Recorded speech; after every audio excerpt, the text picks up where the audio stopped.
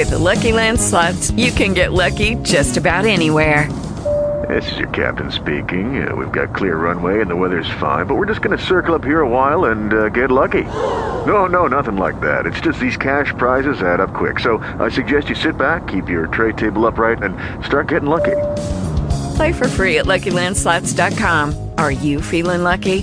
No purchase necessary. Void where prohibited by law. 18 plus terms and conditions apply. See website for details. Talk shoes. Recorded live. Good morning.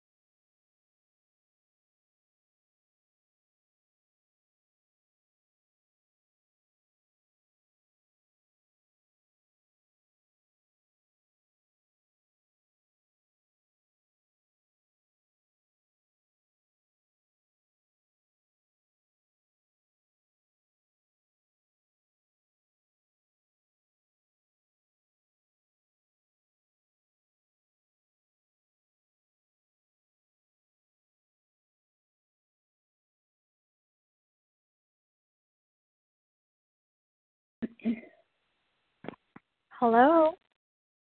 Hi, how are you doing? Hi, Lindsay. I'm doing okay. How are you? Good. So when you called earlier, did just nothing happen, or did you get an error message or anything like that?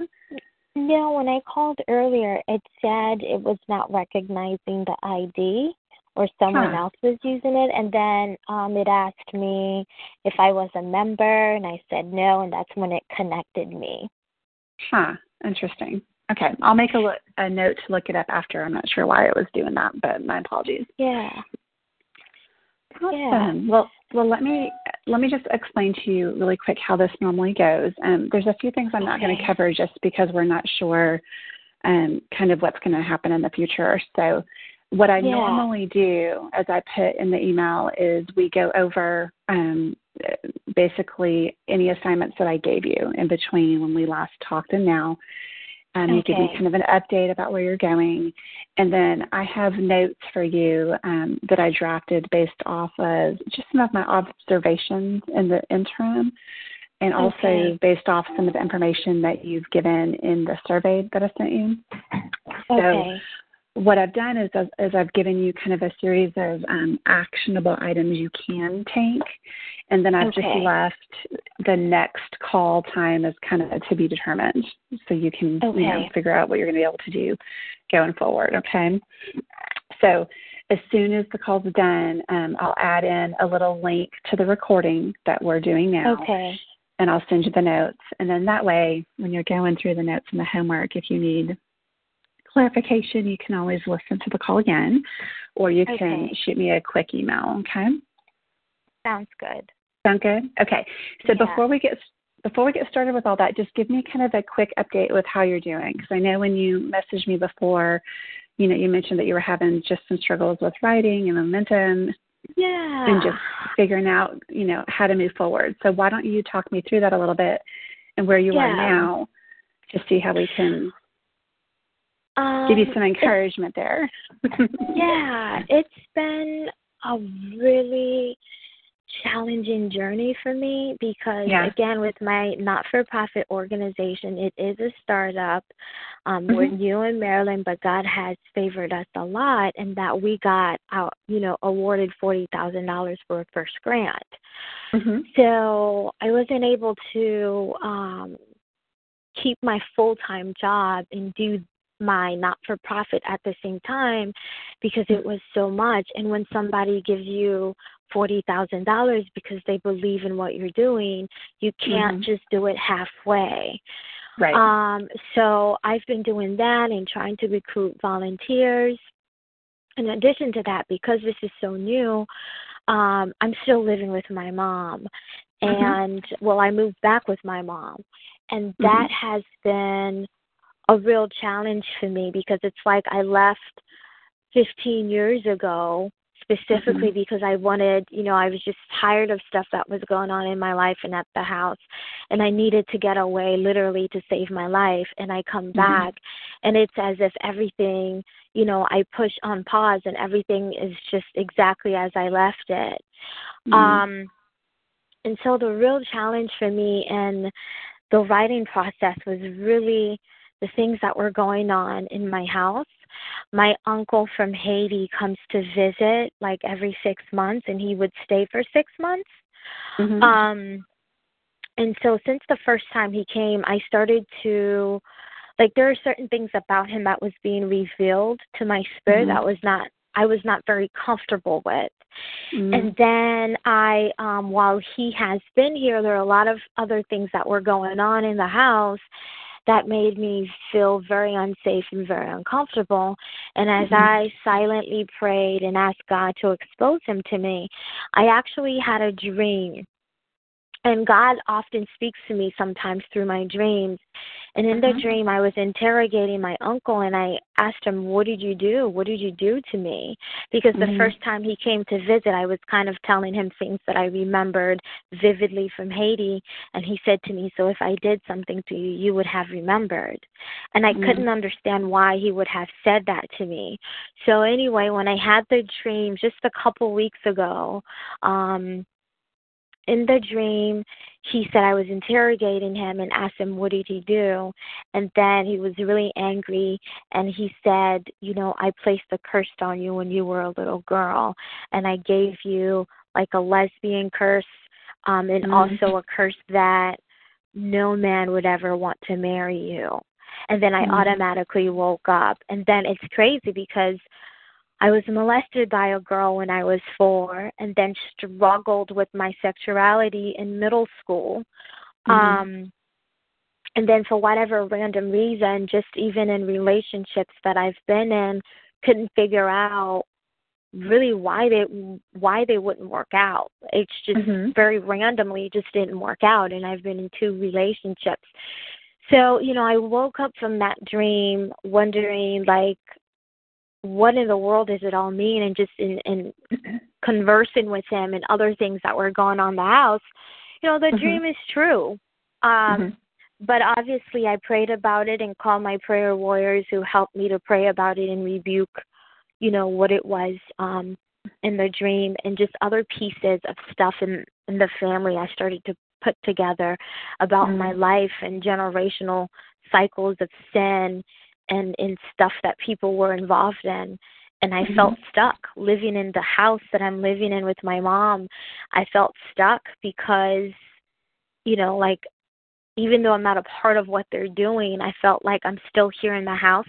I don't know any place else to go because I'm at the point where I'm not financially able to pay rent to someone else. And so I just put the message out there to a group of professional women, a business group, and I asked them if they know anyone who's willing to take in one person temporarily until I can figure out what I'm doing for the summer. I needed a place to go, so trying to find a place to live and move out.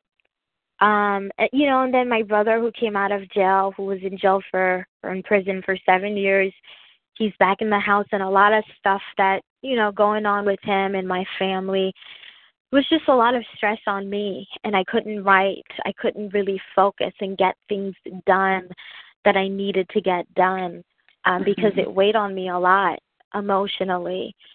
So finally, just really through prayer and just calling my prayer warriors up and really asking them to pray on my behalf, I just slowly started to get stuff done to move forward again. And then even with the writing, I still feel stuck. I feel like, God, I don't know what to do. I don't know what to do with this book. I don't know what to do with this project. And one of the other things my uncle kept asking me, like, what's in the book? Wanting to know what's in the book. And I just felt like mentally I was not able to move forward. I felt like, and was really discouraged about it. Like, God, who's going to read this lame book? Like, this story of all of the struggles that I went through, people probably won't be able to relate to it or understand it. What's the point of writing it? I struggled with that. And then thinking about, I don't even have, followers. I don't even have people following me. I don't even, like, what's the point of it? I felt like there's no point in getting this message out there, and felt very discouraged about it. Okay. Well, I had kind of, I've read some of the blog posts and stuff that you had written in the interim. And so there was one in particular that you wrote that was pressed on that kind of gave me the feeling that you were struggling a little bit with all that. And first, I just want to let you know that I understand how hard this can be, especially with this topic, right? Because I come from a similar background in that I have a lot of family members who some are still in denial, that any sort of abuse happened. Some remember events differently. Some are not really interested in sharing any of those details outside of the family and feel like it's inappropriate. Some are finding freedom, and so the challenge with any story that any of us has, no matter what the subject, is that we're not the only people involved in that story. And so it can definitely require just walking a fine line, a fine balance between sharing the truth of the gospel through our story, the transition from dark to light, but also doing it in a way that's as honoring as possible to how God would want you to share it. And so I have found often, especially now, not all of my authors deal with this particular topic, but there's a lot of difficult subjects they write on, and almost every single one of them experiences extreme spiritual warfare as they're working on their book, or as they're marking it, or as they're releasing it, or they're trying to reach more people. And so first, I want you to not feel alone. Because of where I'm sitting and how many authors I've worked with, I see this happen all the time. And so my encouragement to you is just to remember, Satan does not want you to succeed. He doesn't want you to be free. He doesn't want you to move forward. And so generally, he's going to use any means he can to sway you from the path that you're supposed to be going on, or to, trigger moments from your childhood that bring you fear, to make you doubt, to make you feel discouraged, to make you feel like it's not worth it. And so part of the battle plan that you have to instate that has nothing to do with you or I going forward is just for you emotionally and spiritually, is being able to recognize when those attacks are coming, so that, like you said, you reach out to your prayer warriors and all that sort of thing, but just recognizing that most of the time when this stuff happens to us, there could be an element of healing that needs to happen in your life, especially if you're being made aware now of things that happened that you weren't aware of before. So I'm not saying that's Satan. That just happens with abuse. Like there's all these layers, right? We don't always remember, or we don't remember clearly, or we've blocked out a lot of stuff, right? And so there's the one side that, being in the household and just kind of being around family members and stuff like that, it's probably bringing up in you kind of the old feelings you had, being in that environment. But it's also, maybe God's kind of bringing to light other areas that you need healing in, So that's not necessarily it's not the most fun, joyous thing in the world, but you and I both know that on the other side of walking through that pain and sitting in that pain and seeking God in it is healing. So Yeah. that's one thing that you're dealing with. The second is kind of the spirit of oppression that seems to be around you right now. Yeah. And in my own life, the only thing that I've ever known to do is just to pull back and really seek God for a season. So I think, and I'll go ahead, I'll tell you all the things that I think you can do in the ministry, but I will also tell you that you might just need a season. Because here's the thing, I'm not one to tell you to spend a bunch of money. Like, I know that I can help you from a strategy perspective and a marketing perspective and reaching an audience. But none of that's going to do any good if your heart and your spirit are being kind of pulled away from being able to focus on all of that, right? Yeah. So you might just need a little bit of a season of very specific prayer to really have God reveal to you what He wants you to do with the ministry and the book and all that kind of thing. Because when we first talked, you were very, very excited about it, and you were very sure when we first talked. Yeah. And then all this stuff happened. And so my inclination is to go, okay, and I'm not prescribing an answer to you, but you need to be able to sit and evaluate, is the change in the way you feel and the way you think you should be going, or the unsurety, is that kind of the attack part, or is it because you think God's telling you to wait? And I can't answer that for you. You know what I mean? Yeah. I can encourage you and tell you, again, other authors experience this. I see it all the time. But ultimately, you're the one that has to kind of sit and go, okay, how do I need to move forward with this? You know, which I know you're doing. So I'm not, like I said, I'm not trying to prescribe anything to you. I just, I think it has a lot to do with just even my family, just the environment that I'm in right now is not necessarily very productive to things that I need to get done. And it's just, I don't, I know that I need to move forward with the book. I have no doubt about it. It's just, God, I need your Holy Spirit to really help me to rise above these, feelings of discouragement in writing it, or just depression, or feeling like I want nothing to do with it. And even if I pull up the manuscript to start writing, I'm just like, all of a sudden I get this cloud of discouragement, like I don't want to move on with it. And, that's how I feel emotionally, but my spirit is ready to move forward. I think it's just, again, processing all of the current stuff that's happening, right before me with my family. And I think if I could, if I was at a place where I didn't have to deal with a lot of the stuff that's going on, I think it would be easier for me to focus on what my mission is. But it's just been a lot of emotional distraction with my family, and just having to process all of that. Like, I have not spoken to my mom, and it's stuff that's so real that it's like, Lindsay, to be blunt with you, if I put it out there, people are like, you're crazy. Because it's just the stuff, like the spiritual warfare that I've been fighting is so real, and I've been fighting it my whole life. And more it's becoming clear to me. Like, for example, in my room, while my uncle was here, my room is one of the cleanest rooms in the house and have the less things, but yet I had a lot of mouse in my room, and I couldn't figure out why. Like, where are they coming from?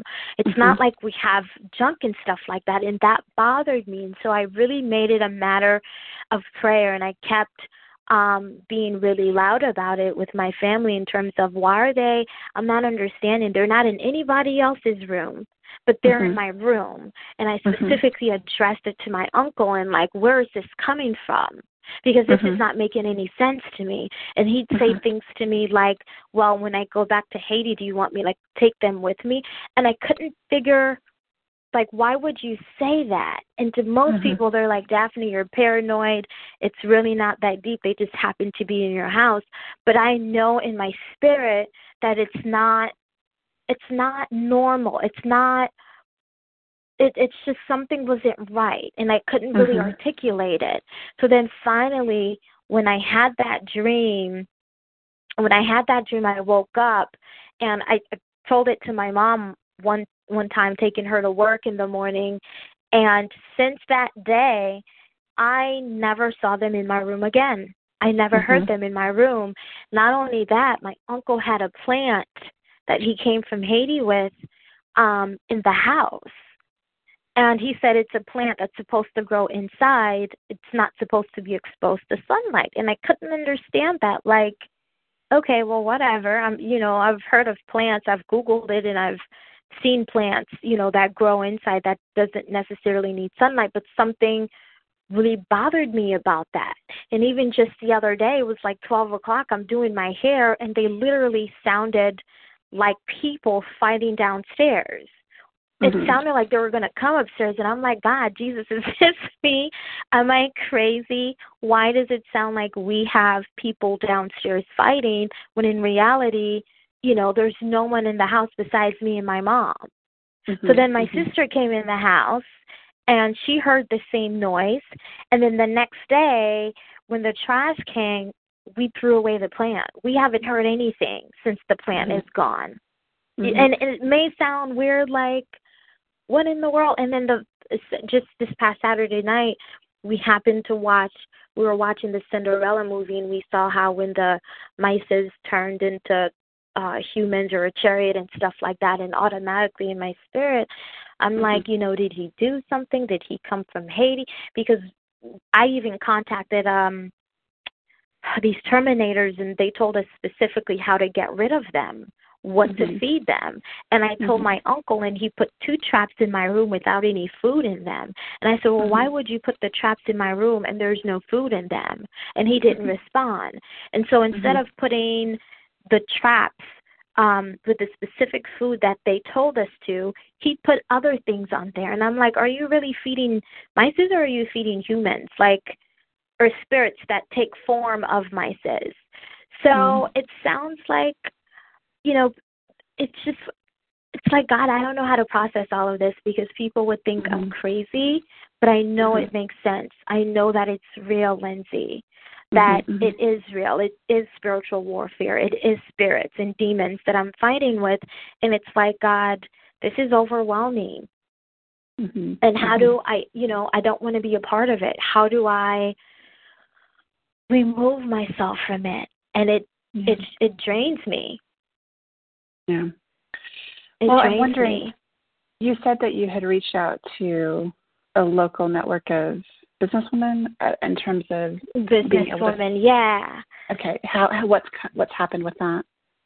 I haven't heard anything yet. They did share it amongst their group. They said they would keep it in their prayers. I do have one woman who said she sent an email out to 2 couples, and she's waiting to hear back from them. And I've really made it a matter of prayer. So, I'm just waiting to hear back. But even yesterday, my brother and I and my sisters, we had a conversation with my mom, and we told her, listen, we don't know what you're involved with, but this is not how we grew up. My father taught us to be, young men and women of prayer. So if you want to go a different direction, that's fine, but we're not in agreement with it. So again, all of this emotional stuff, I think, and then trying to keep the business, actively working and trying to raise funds, to complete the rest of the year. So it's a lot that I'm doing. And then I think, again, it's really just the emotions of everything that's happening around me. That makes sense. Well, it sounds like, just from listening to what's going on, you're probably, your first order of business is to try to figure out a way to kind of remove yourself from the living situation. And of course, that comes with cost and expense and all that kind of stuff. So I'll definitely be praying over your ability to figure out kind of how you can move on from that aspect. In the notes that I have kind of set up for you, the first topic that I have on here actually has to do with kind of work life and ministry balance. Okay. And so normally when we're kind of starting a project like this, one of the items that I cover has to do with recognizing spiritual, emotional, and physical or tangible, obstacles in your life, right? And then the second part is recognizing whether those obstacles are real or perceived, right? And so, I have all this in the notes. I'm not going to kind of go over it all ad nauseum, but really just as these things happen to you, as you're placed in these circumstances, you need to be able to kind of categorize, is this a spiritual attack? Is this an emotional response, right? Which is very real given the past. Is it a physical or tangible obstacle? And so, for example, spiritual warfare and spiritual attacks, the only way to combat that is prayer, which emotional response, that is something that you always have to filter through the gospel, right? And so, rightly so, there's emotions coming up in you and there's feelings coming up in you because you're kind of being placed back into a situation. You're kind of being not being placed back in bondage per se, but you're free, but you're kind of being placed back into the cell. Does that make sense? So a lot of that emotion is going to come up again, and so you have to really be able to discern, really, like, am I remembering who I am in Christ in this moment? Or am I letting this emotional bondage take me back to someone I'm not? Right. Which I know can be exhausting, trust me. Physical or tangible obstacles are kind of what you're experiencing circumstantially with, you have a limited amount of money, you're living with your mom, and it doesn't seem like right now there's a path for you to go that removes you from there. And so when I say real or perceived, is sometimes, I don't think this is your case, but sometimes it can be a mindset. It can be a mindset. Do you know what I mean? It could be, I have no income to be able to afford X, Y, or Z, but really it's more how you use your money, like how you budget, or what the long-term goal is, right? Spiritual, some people might say, well, this isn't a spiritual attack. It's just, bad luck or whatever. And so, but again, in my mind, the real spiritual attacks are very real, and so just being able to recognize them and have a path forward through Scripture. And it's almost like it's giving you a little bit of control back. Not that you have control over the outcome, but you do have control over how you're going to respond to any of these. Hello? Okay. Can you hear me? Hello? Hello? Can you hear me? Daphnee? Hello?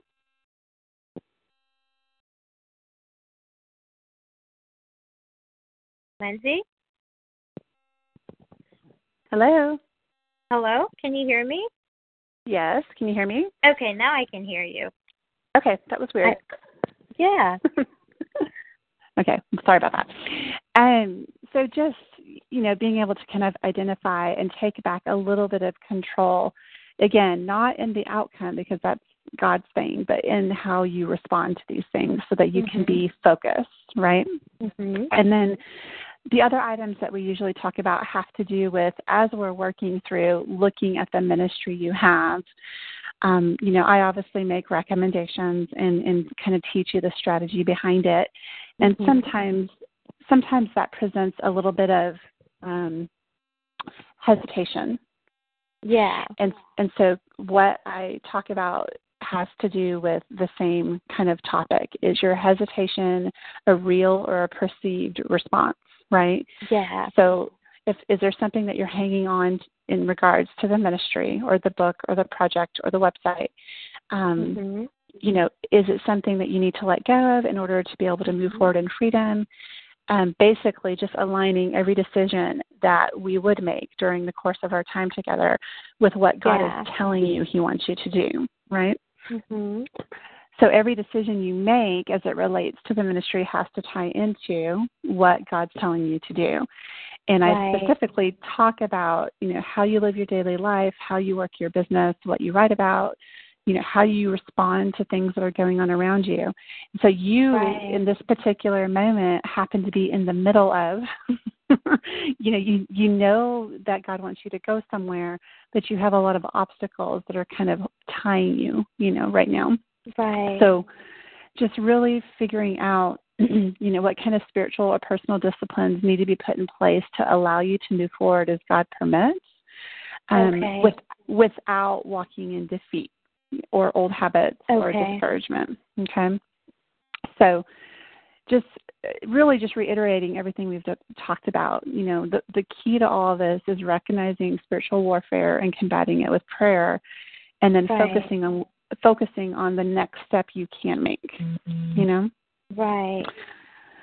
So having said all that, I listed out some recommendations for just the website in general, in terms of how you communicate with people that come across, the website and the social media channels, and some information on social media strategy. Now, these are things, and a little bit of time management, and not time management like from you, but from the social media aspect of it. Like how do you find time, and what can you write about, and what content can you share, and all that sort of stuff. Right. And so, in my mind, while you're working through trying to figure out, how you can move out and establish kind of a budget and things like that, these are steps that you can take, with really little or no money. It just requires effort on your part to be able to set aside some time to kind of really focus on how you want to build that ministry up, right? So the first topic on there has to do with just the web and email content. And right now, normally I would start more with visual branding, so like the website, the tagline, kind of the look and feel, what message comes across to your visitor when they're there, just really defining like your core mission and value statements and all that kind of stuff, and making the site visually appealing and looking as professional as it can, and then making sure like the navigation is right, like what path are you taking your reader on. But that's not something, that's something that takes a couple of sessions. So I'm just telling you that's something that will need to happen down the road. But for right now, you could easily work on the content that you're putting out on your website via your emails and through your social media channels without changing that stuff right now. You can do that. Okay. So like right now in this kind of time of almost like downtime, right? You can focus on laying a foundation and really kind of seeking prayer as to what God is wanting you to do with this platform, with this ministry, and eventually with the book. And to be honest, when you get to the point where you can work on the visual branding, and it'll make your process easier going forward because you've already started kind of that discipline, that routine. Okay. So all of this is designed just to help establish a strong website and social media presence for you, right? So some of the questions you put on the survey I had you fill out had to do with content. What do you know? Like, what do you post? When do you post it? How do you know what to do? That sort of thing. And so I want to encourage you to think of yourself in basically two different categories. So the first one is content curator, and the second is content creator. Okay. So just from the phrase content curator, what would you think that means? What would you assume it means? I don't like someone who's leading a conversation or leading a particular topic. Mm-hmm. And what about a creator? Someone who creates the topic. So I guess the way I see it is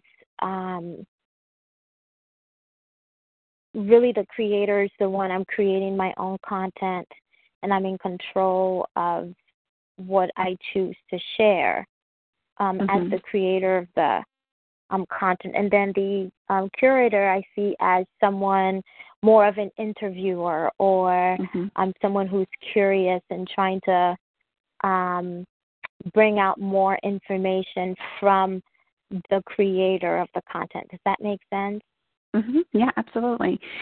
So curating, like when you think of an art gallery, there's not just one piece of art there, right? There's not just, well, sometimes there is if it's a show. But in general, an art gallery has many different works of art that have strengths, that have beauty, that have their own uniqueness to it. So a content curator is where you are cultivating content from other people, whether it's a peer in your ministry world, whether it's someone you've spoken with or someone who's written a book, that sort of thing. And so when you're trying to figure out, like, what do I share on social media that doesn't make it all about me? That's where content curation comes into play. So if you were curating content, you would have kind of a list of topics that were important to you to cover in your overall website, social media. And I usually recommend like 4 categories or so, key categories. And then for curation purposes, you would spend some time each week just researching helpful articles or resources or tips that fit into each of those categories. And the way you can use that for social media and your email and your website blog post is you can share those articles. You can write a response to an article. You can share a resource. You can send out a weekly roundup email of these are the top 5 articles I read around the internet this week that gave hope for people recovering from abuse or whatever the topic may be. So there's 2 reasons for this from a strategy perspective. Number 1, it means that you're not constantly having to create new content yourself all the time for social media. And number 2, it's helping you develop relationships with people that are kind of in your similar ministry focus, right? Because when you share their articles or resources or tips, you're linking back to the website, you're introducing your readers to them. And most people are aware that's happening. Like if you were to share an article I wrote and said, Lindsay Hartz wrote this, it's fantastic, and I want my readers to know about it, most people will respond to you and say, thank you so much for sharing this. Is there any other way we could partner, kind of thing. So it helps you build relationships, and it gives you kind of a, what's the word, like a fodder, a file of information that you can share with your readers. Okay. Content creation is exactly what it sounds like. It's you. It's you writing a blog post, or you creating a resource, or you writing a book, or you filming a video. And this is, again, totally within your control, and it reflects your heart and your purpose and your passion and your teaching behind your ministry. So when you think about social media in general, whether it's Facebook, Twitter, Pinterest, any of those things, most of those platforms are social platforms. And so when people sign up for them, they're looking for relationship and engagement. They don't necessarily want to be sold to, right? So by curating other people's content, well, first by being clear about what you're offering, on your website, and then curating content that supports that, it shows people that you're not just there just to promote yourself, that you're truly interested in finding them resources to help them through those topics. So that helps build reader loyalty and engagement.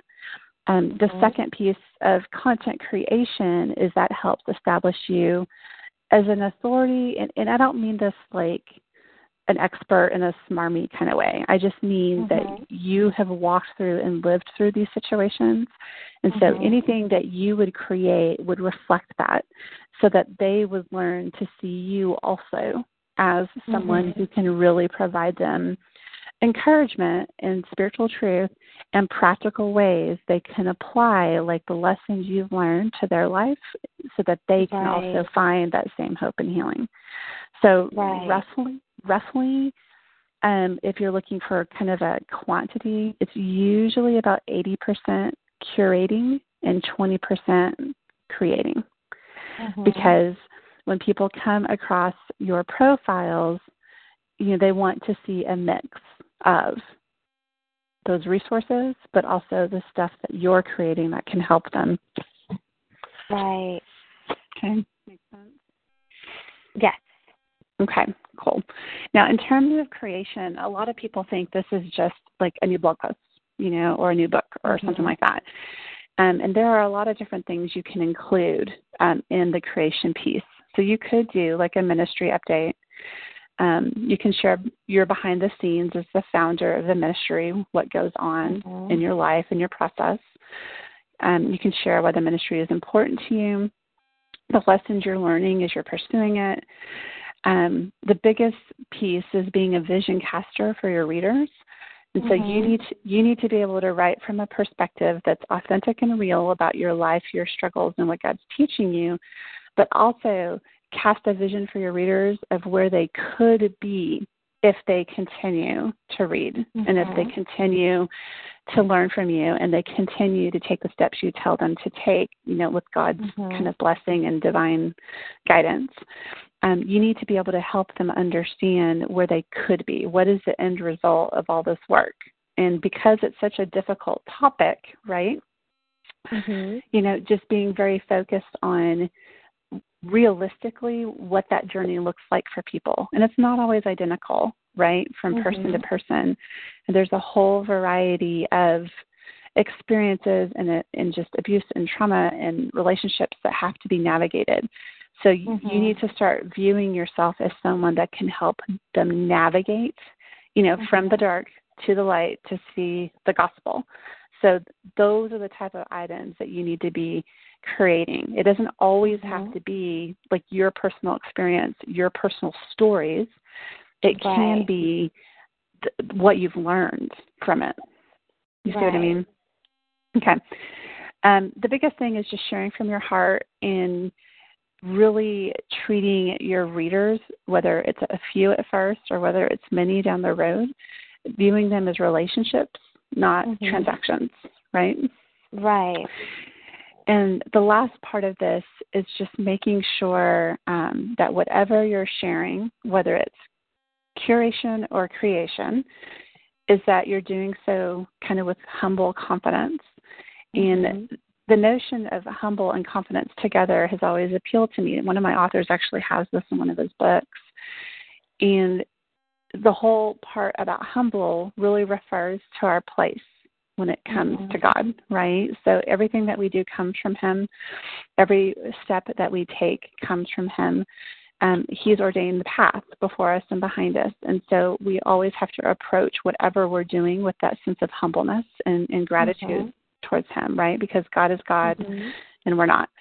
The confidence piece also plays into our relationship with God, because God He's equipping us as He sees fit as we continue to walk in obedience to Him. So He's the one in control of kind of the outcome or the harvest, so to speak. We're not.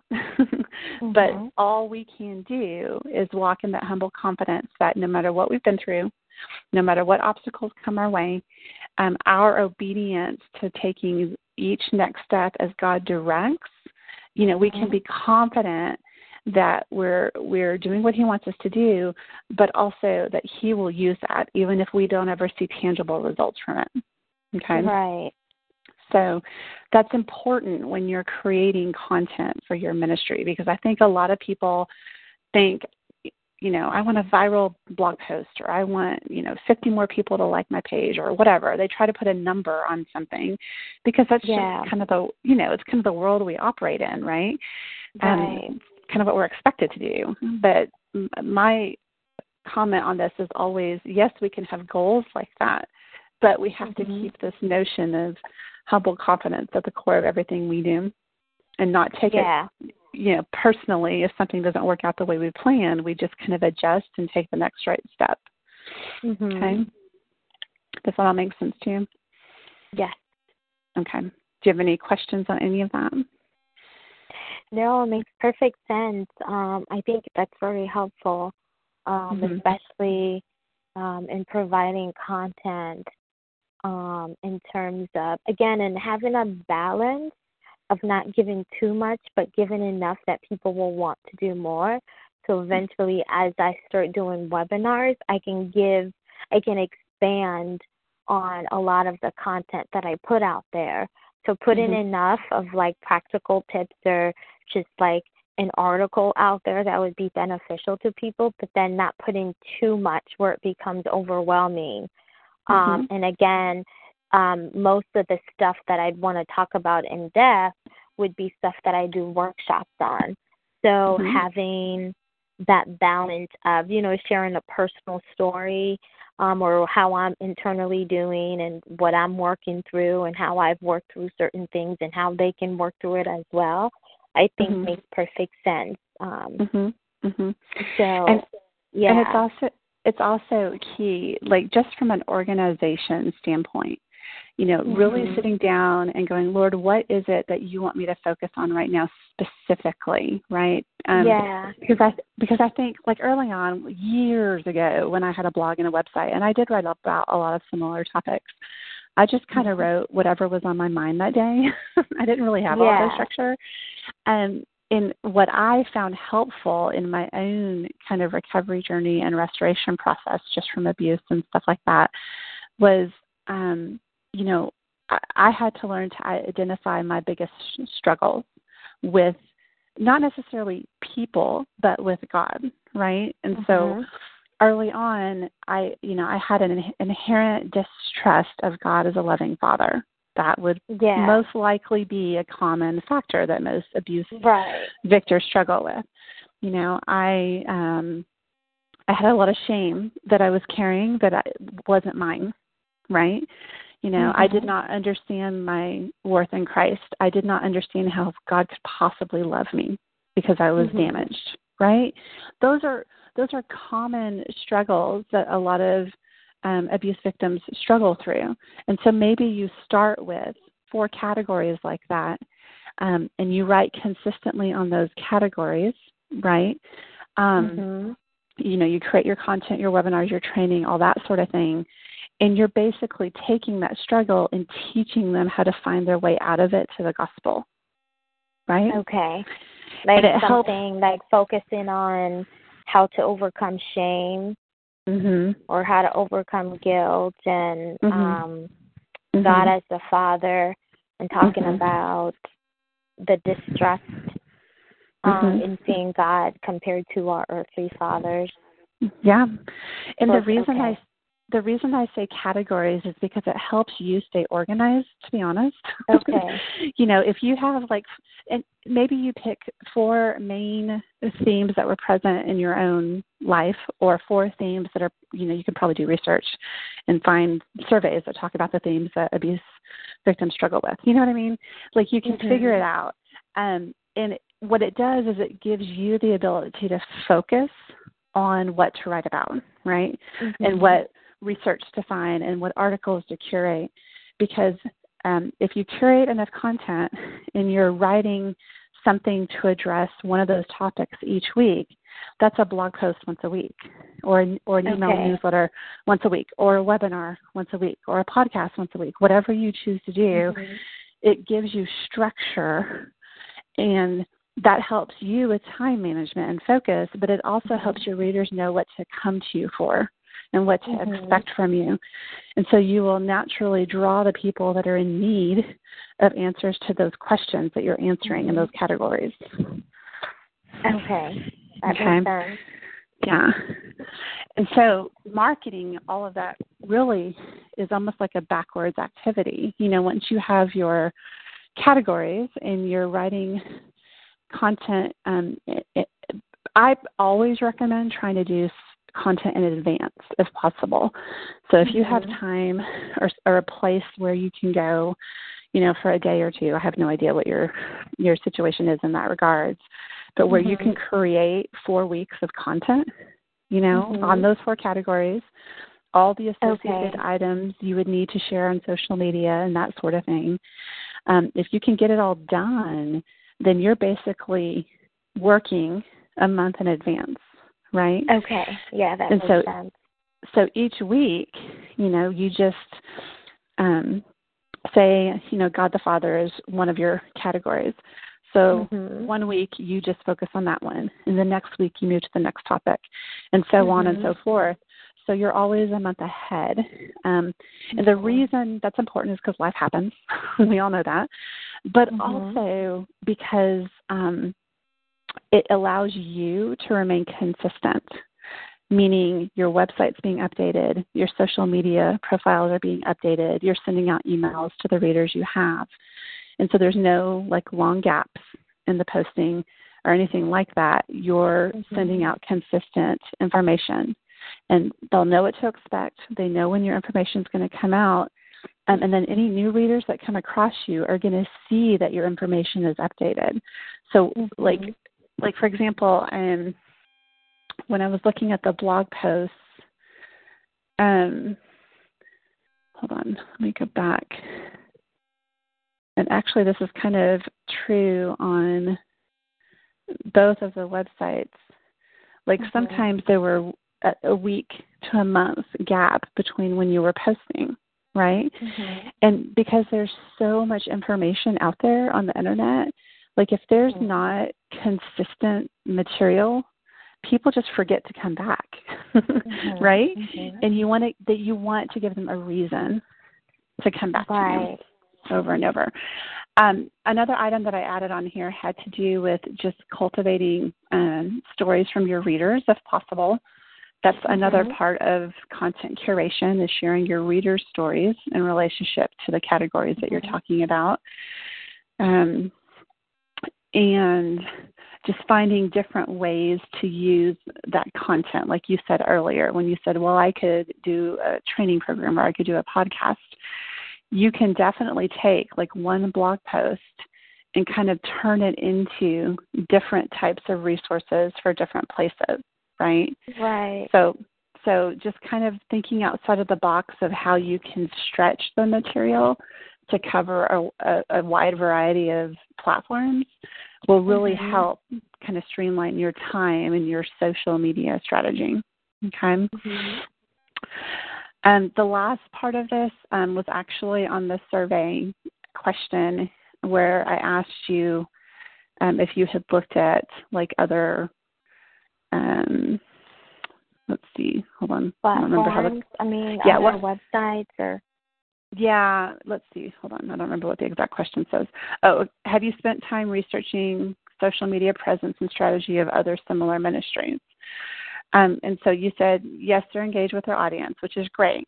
But what I'm going to challenge you to do is to actually do it. Go find ministries specifically, like the names of the website, and kind of list pros and cons of what they're doing, what you like and what you don't, because then you can incorporate what other ministries are doing from a structure perspective into your ministry.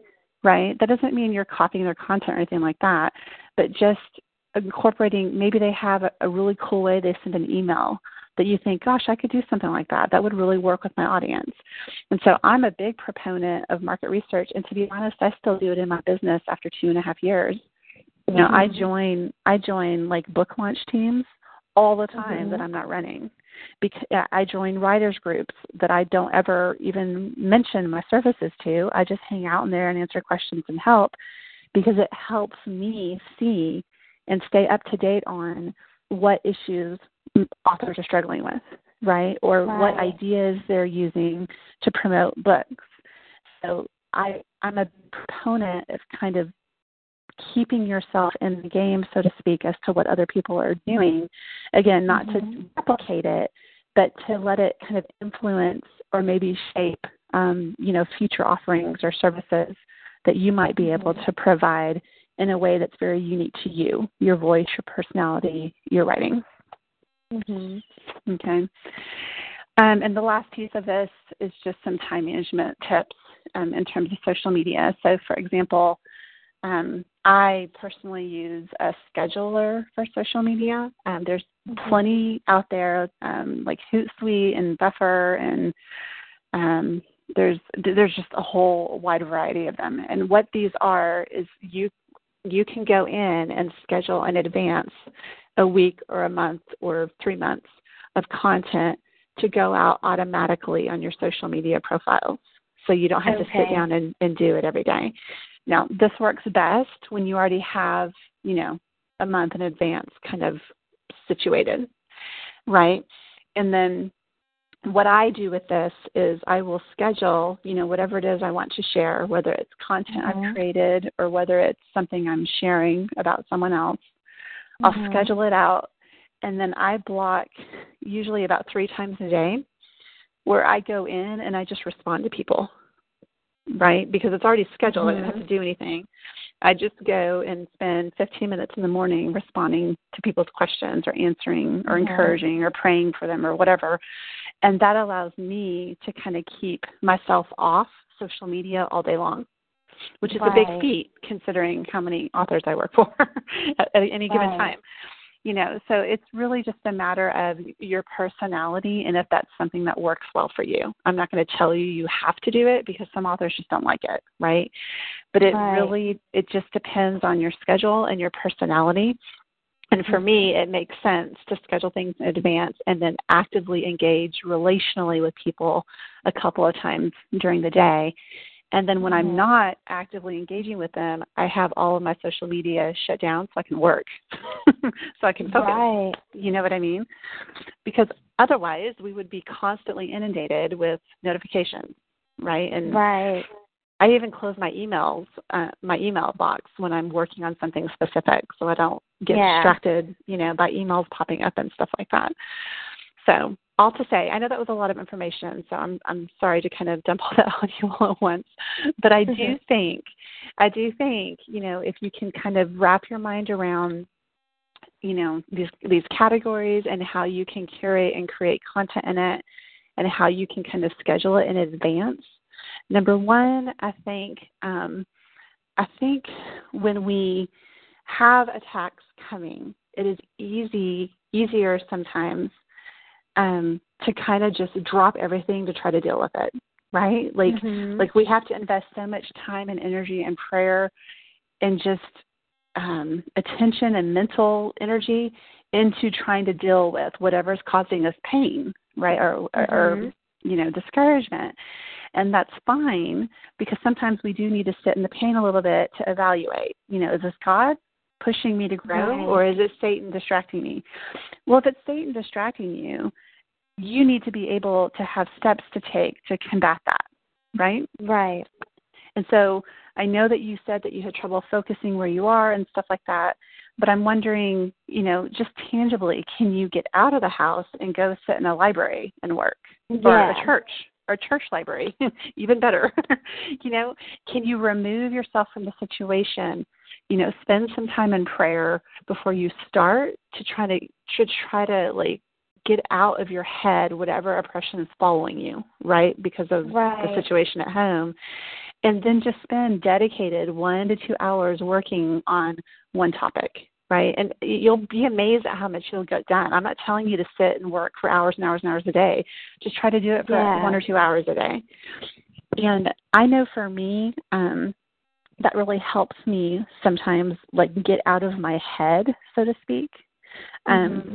And kind of the emotion and the turmoil, and just focus on the next thing that God's telling me to do and getting it done. And then I always feel a sense of not necessarily pride, oh, look at what I did, but more of gratefulness.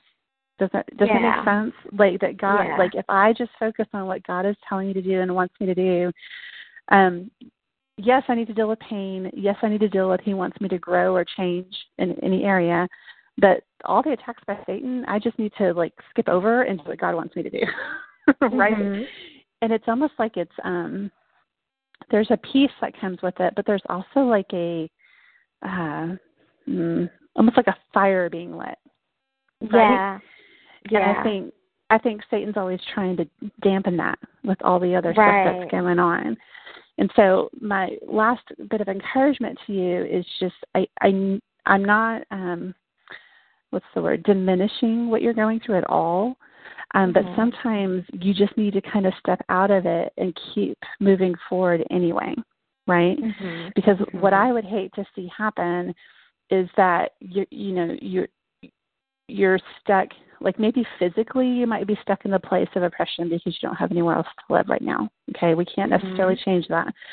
But you don't have to be stuck there mentally, right? Yeah. You don't have to be stuck there spiritually. Right.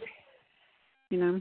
And I don't think I wouldn't say that I am stuck. I think, when these things are happening, it may bother me, but I'm not stuck because in the sense that I'm still able to be productive with my not-for-profit. I'm still able to sit down and plan and write letters and do the things that I need to get done. So I'm very grateful for that. It's just, being here in the midst of stuff that's going on. And I do, I do take myself out and I do get stuff done outside of here. But then I come back here, so it's, it's hard. I do thank God that I am able to get stuff done. And I am, there's still some source of motivation. I haven't fallen into a depression where that I can't be productive, and I'm grateful to God that I don't get deep into that depression. I may have a day or two where I realize, okay, I really feel emotionally numb, and I need to take a step away from social media, from writing, from anything, and just take a mental break. But then as I spend my time in prayer and I call on my prayer warriors, my prayer partners, I'm able within 2 days to get myself back and motivated and moving forward. So I'm grateful that I'm not I'm not stuck mentally where I can't move forward. I think for me, again, it's just like sometimes looking at the overall vision that God is calling me to do, because we do that as entrepreneurs. We look at the big picture and we look at the entire vision like, oh my gosh, I have so far to go. But then looking at how far I've come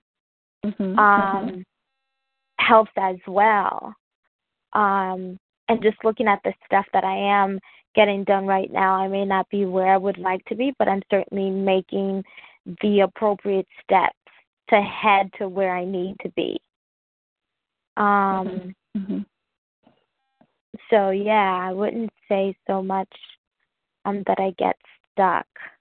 Okay, I think I do have moments where I'm just like, oh, God, this is too much. My family's too much, or this is too much. But I am grateful that despite that, He is able to help me to move forward, because I have to. I can't wallow in it. No, I totally it's not productive. Yeah, I agree with that. Well, I'll definitely. I need to just put one link in the notes before I send this to you. But I just want you to know that no matter what you decide to do moving forward, I'll definitely be praying over just you and the ministry and the very real obstacles that you're facing. I feel like maybe you're kind of in the middle of trying to figure out what to do next versus what you need to do later, right? So again, for me, I wouldn't ever want to put you in a position where there was a financial struggle. Obviously, having somewhere to live is more important than having a business mentor. But I did want to offer to you, if you feel like just the long-term an investment right now is not something that you can cover at this particular moment in time, right? Yeah. I do have a 90-day prayer mentoring program that I think you might be interested in. And this is actually something I do just, I wouldn't say separate from my business coaching, because I just sat here and talked to you about God half the time, right? Yeah. But it was interesting. Like the end of last year, I was trying to figure out a way to work with more people, not from a financial perspective, but to really talk about the things that I think are foundational for any ministry. And a lot of that boils down to what we've talked about, identifying the physical, spiritual, mental obstacles and praying through them, right? And so I have a mentoring program that's 90 days. The next one starts in April. And so I'll send you the link to it. There's no obligation. It's a very low cost. It's like $75 a month. It's not like really expensive. Okay. But what I love about it, and to be honest, that's my way of like trying to help people. You know what I mean? Because not everybody can afford, to work with me for thousands of dollars a year, and I recognize that. Yeah. But I also feel like if I can help people kind of overcome the obstacles through the prayer and kind of the assignments we go through, then maybe it clears a little bit of the kind of the clutter that's around them, so they know what to do next. Do you see what I mean? Yeah, so, absolutely.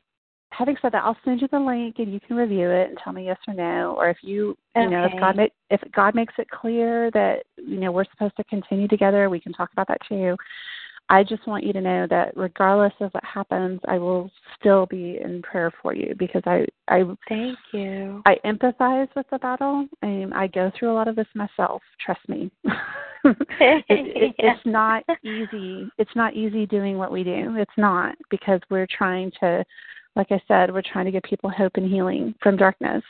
And so I experience my own share of spiritual warfare and attacks, and I have to do everything I teach my clients to do myself sometimes, right? Yeah. Because Satan doesn't want us to succeed at all. No. So he does everything he can to prevent that. It's just my job to recognize that and then not allow him to. And I know that sounds like, oh, it's so easy, because it's not easy.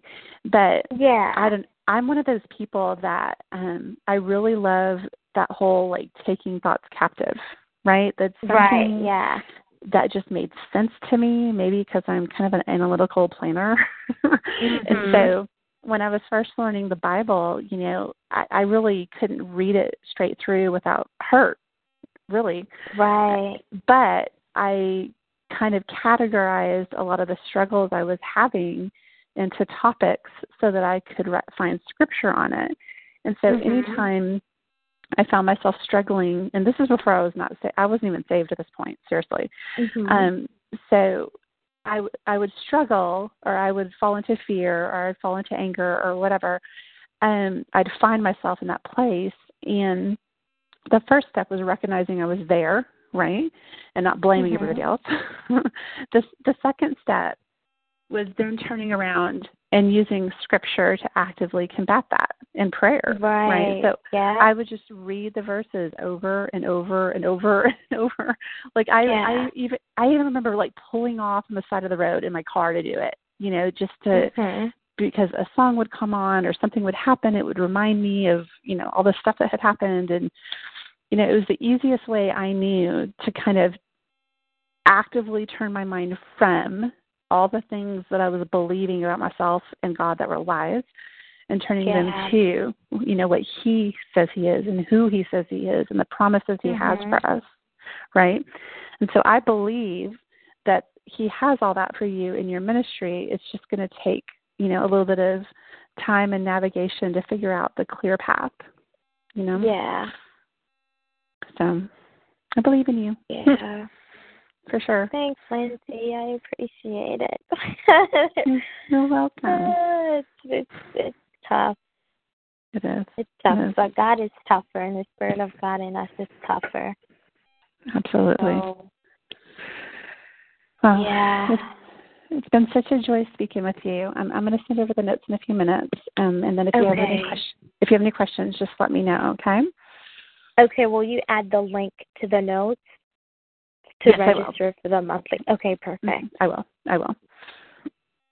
Awesome. Thank you. Perfect. I hope you have a wonderful day. Thank you. You do the same. Okay, take care. Bye. Bye.